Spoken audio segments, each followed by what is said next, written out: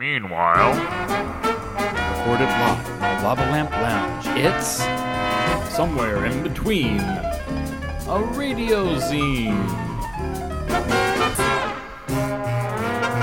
News, music, culture, stories, and more. This show is what we make of it, and hopefully you'll join us in the fun, too. Now let's get started. And welcome to setting out on a journey that's all between the ears. It's issue 35, the Dayona interview. Every so often an album comes out that catches you by surprise and really impresses you in a way where you want to do something more than just listen to it or play it on your show or try to introduce it to other people. And certainly I'd like to do that with The Secret Assembly, this album by Dayona that is beautiful and etheric and powerful in ways that I was not anticipating when I put it on. But the wonderful joy of living in the 21st century is that I can just call Fiona McAllister and David Solomons and ask them how they did it. Usually when I get an album, it comes in the mail, it's kind of anonymous, and I don't get a lot of clues. And so sometimes it's just kind of this like blank packaging where it's like release date, something like that. And so sometimes it's easy to get lost, like albums kind of fall through the cracks or whatever. This one really stood out. Like when it came in the mail, like the packaging is automatically kind of like setting it apart from a lot of the usual experimental records that come in. There's like this whole kind of like introduction to the Secret Assembly. Each song kind of has its own little like story. Before I even had to put this in to listen to, like it was already like setting itself apart. Who did the design? How did this come about? Like the look of this album is beautiful. Well, I suppose one of the things I've always liked about the old school vinyl formats, and that never quite so successfully translated to the CD era, was that idea of, it being a complete piece of work where the cover and the photography and everything was an integral part of it, not just, we've made the album, we shove it in a sleeve and, chuck any old photo on. I really wanted the look of it, the visual design of it, to really support the music and not just be something that, you took the CD out, tossed the case aside and put it in the machine. That you might actually sit there like in the old, like in, the classics, 60s idea that you scan the sort of the text for clues and that there are things to be learned from it in addition to what's in the music. So I just wanted to make it, visually appealing, because I think, I've certainly, probably not so much anymore in the digital age, but well, even now I still take a punt on, things thinking, oh, that looks interesting. A cover that catches your attention and makes you think, oh, I might give that a go. I don't know anything about it, but it looks interesting. So I wanted it to look appealing. I wanted it to have a sort of character of its own. I feel like this is something that even on a CD, I'm going to want to put headphones on and kind of sit back and, like it's a very inviting in that aspect. Was there something that you were kind of inspired by where you're like, well, I want to kind of shoot for something that these artists do? Or was it something that you just kind of always wanted in a record? Again, the inspiration for the artwork and cover was all David's. The cover was shot by a friend of ours, Tim, who is someone we know through work and is a budding photographer. So we wanted to give him an opportunity to do some portrait work that he could add to his portfolio, and he's just such a lovely guy. So shout out to Tim there. and David wanted to set the shot in a place that had some resonance. So we went to his childhood home, the area around his childhood home, and did the shoot there. So I guess the artwork, there was a lot of emotional connection in the artwork, which maybe comes out for the viewer, the listener. I don't know, but that emotional connection is very strongly there for us. We had a day together where we did the shoot, and I've not done a shoot before, so it was a lot of fun to do. We went and chose some clothes and chose some accessories and kind of really built it into just quite a holistic vision, I guess, of a statement of our work, of our vision for the whole album. And the album was for me, and I think for us, was an expression of our relationship. An expression of the love we have for each other, and I think we wanted to express that in the artwork as well, and in the shoot we did together. This song is titled Badger by Owllight from The Secret Assembly by Dayona.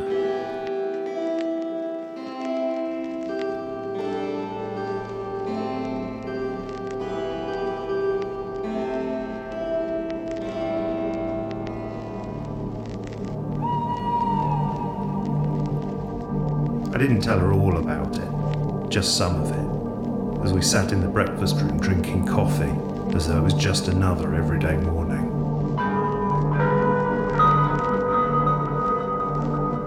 It all seemed so, I suppose, simple is the word.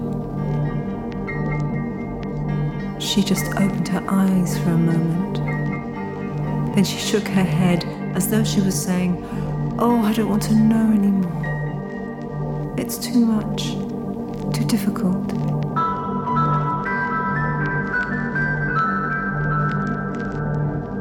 So she closed her eyes and gave up.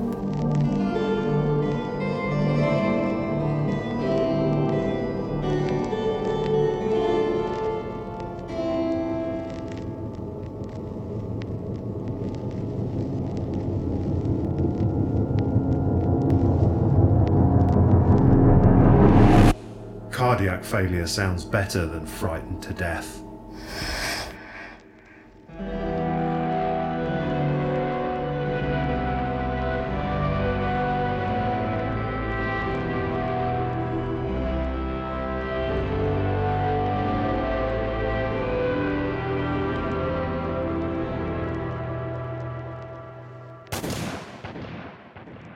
This album was very surprising to me as I'm listening to it. Like, I didn't know what to expect as each track was unfolding, and that was really appealing to me. I'm delighted you felt that about it. I think I've always liked those records where it isn't just, 8 or 10 versions of the same song, slightly slower or slightly faster. That the idea that it's never quite predictable where it's going to go. You're never quite sure what you're going to get on the next piece. And with reference to that kind of last question, I suppose a lot of my references are filmic as well as musical, because I used to be in the film industry, so I tend to think in quite a visual way. So I wanted it to look as if it's telling a story in the photography. There's various kind of reference points for me about masked characters in films, whether it's The Wicker Man, on Summer Isle with all of the locals in their Mayday masks, or whether it's Stanley Kubrick and Eyes Wide Shut, where the masks have a very intimidating. There's something. I mean, we've all got our relationship to masks has changed somewhat in the last year, but before the pandemic, a masked figure is a sinister one because you can't see the face, you can't read the emotion. So I wanted to encourage people to think about who these characters are and what they're doing. Yeah. But at the same time, I mean, one of my all-time inspirations is probably Scott Walker, and he always said that he always in the latter part of his career, that his albums come with text and narrative. Mm-hmm. Because he said, I'm not trying to be an obscurist. I'm not trying to reference things that people don't understand. I'm trying to tell you about what these things are. Sure. You might not necessarily already be familiar with them, but I'm not trying to cover it up and make myself look mysterious. I'm trying to signpost you to things that have been important in this story. So I wanted the text very much to kind of give the listener a little head start on what these things mean to me and some of the things that the themes they're dealing with, or the inspirations behind them. I hadn't really thought about it before, but like I said, there's a lot of emotional content in the lyrics and the music.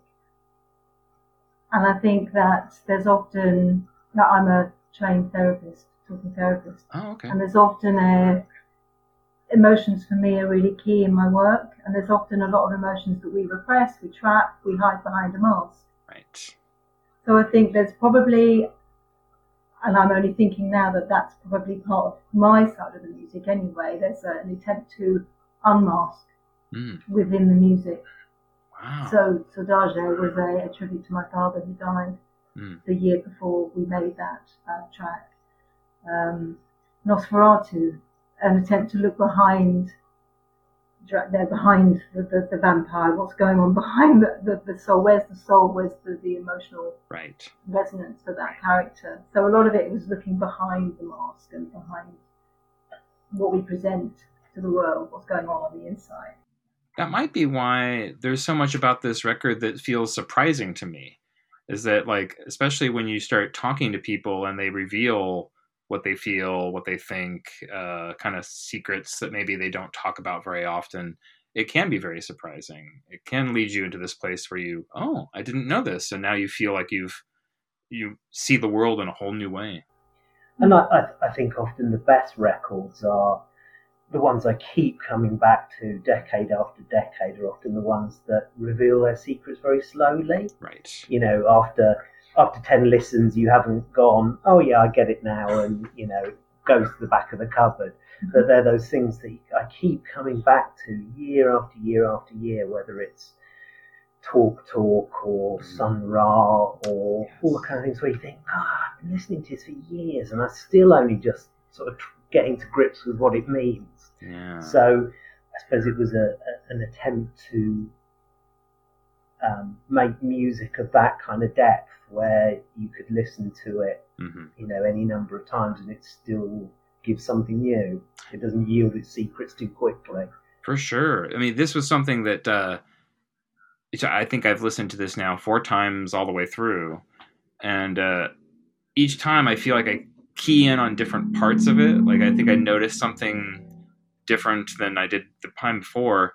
And I know it's kind of trite to call something like a concept album and say like, oh, it's a musical journey that takes people, but I think this one is like a genuine travel log in a way, because like there are like sections of it that feel like more European than others. There's parts of it that feel like it's referencing like very specifically UK stuff, and then other countries very specifically. Like as you listen to this, I don't know if I went to the same place each time, but it did feel like some sort of travel log experience where I'm like getting exposed to different parts of Dayona.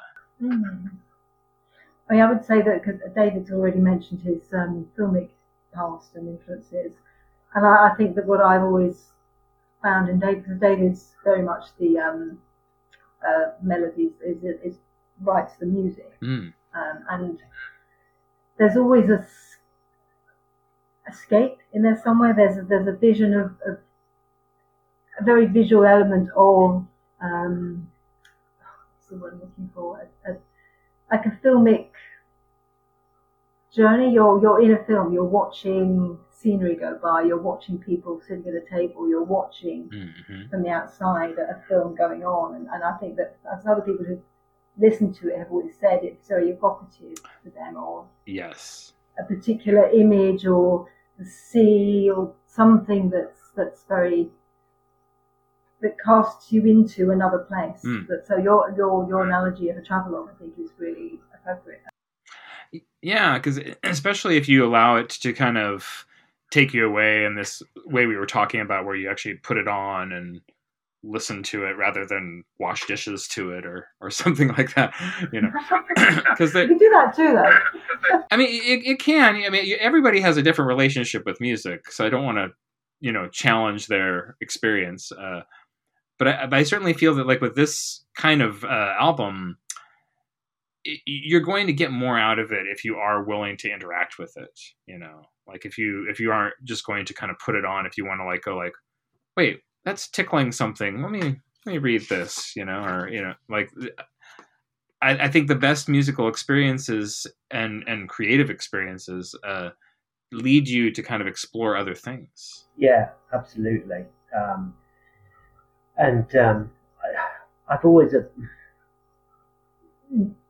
because I'm possibly not the world's most gifted instrumentalist, but I have a certain way of making music that people seem to like. Yeah. And I think because I don't start, so one of the things I very quickly came to the conclusion that I wouldn't sit down and write something on a guitar, which would, up until, you know, then had been my previous way of working. Mm-hmm. That so I wasn't sort of, you know, looking for chord progressions or anything and thinking, hey, that sounds good, I'll work that into a song. Right. Generally what I tended to do was have an idea of something I wanted to write about, and or like a mood that I wanted to capture, and then I'd go in search of things that supported that. Okay. So hear a sound and think, well, that's great, but it's not capturing the mood, find something else. So it was kind of very much, I'll know it when I come across it because it will feel right. There'll be a subject, and either this sound will seem to reflect that subject or it won't. Right. And if it doesn't, then it's not the right sound, however nice it is. So it was, each one was kind of a pursuit of a certain mood, and if I'd found it, right, that's it, now I build on this. So that's kind of it. It started with a mood rather than trying to sit down and write a song through a series of notes or a chord progression. Sure. And I think that there is a lot of mood in the piece. I think a lot of different moods, but there's a sort of a linking mood throughout the whole thing. Of there's a kind of melancholy, there's a spiritualism, there's a emotional mood, there's a resonance of that throughout all of the songs, I think. Yeah. That's there somewhere, an undercurrent of that in there somewhere. Let's return to another cut from The Secret Assembly by Dayona. This one is called Lush Life.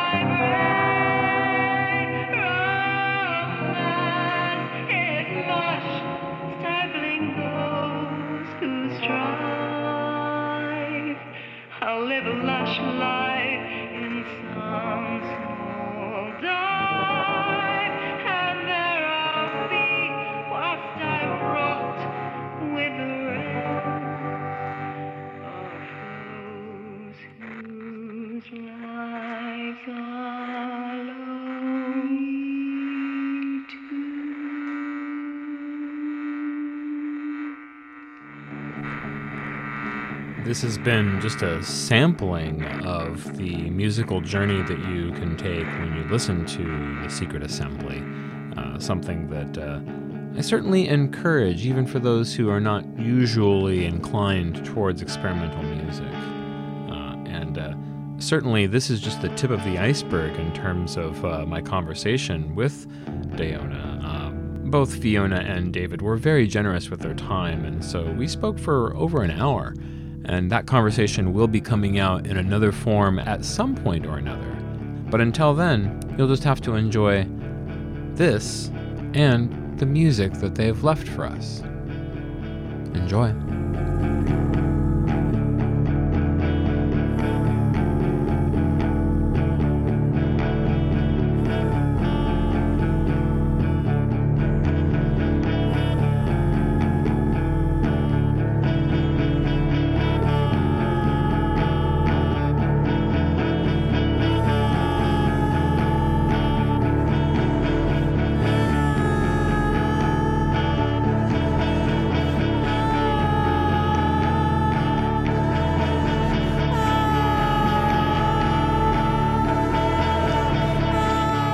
That's going to do it for us this week here on the program. Somewhere in between a radio zine, The Daona Interview.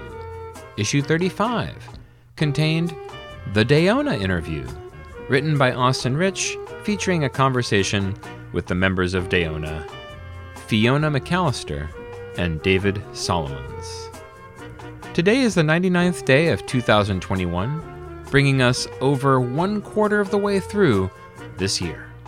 Just because it's Dennis Quaid's birthday is no reason for you to slouch your way through the rest of this year.